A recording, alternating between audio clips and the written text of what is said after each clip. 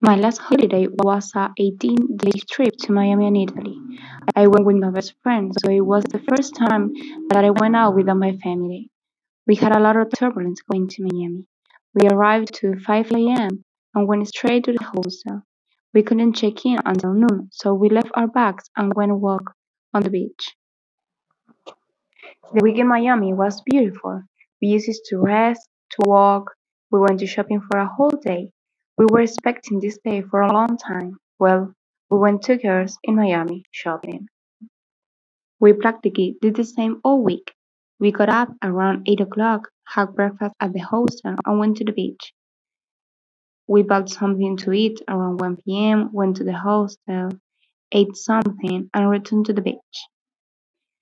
In the afternoon, we come back around 7:30. We took a shower, then we had dinner and went to the hostel bars. We talked to many people. We made some friends, but there were many Argentines.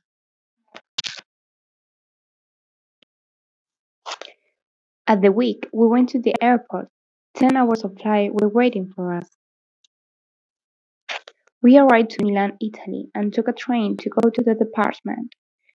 We washed our change and went to walk. We walked for hours, and on the way back, we bought something to eat. We arrived, took a shower, ate something, and went to sleep. It was a very long day, but these days I ate the best lasagna of my life. The next day, we walked too, but we went to the Cathedral of Milan. At night, we went out to dinner with a friend who was living there. We had a train to Venezia at dawn, so we arrived very early. We walked to the department, left our bags, and went to walk. We walked all day long. Again, we have a train to Florence at noon, so there were very long days. We had a beautiful day in Florence, so we used it to the maximum. We did everything that day, so the next one we rest a little bit. Finally, we took a train to Rome.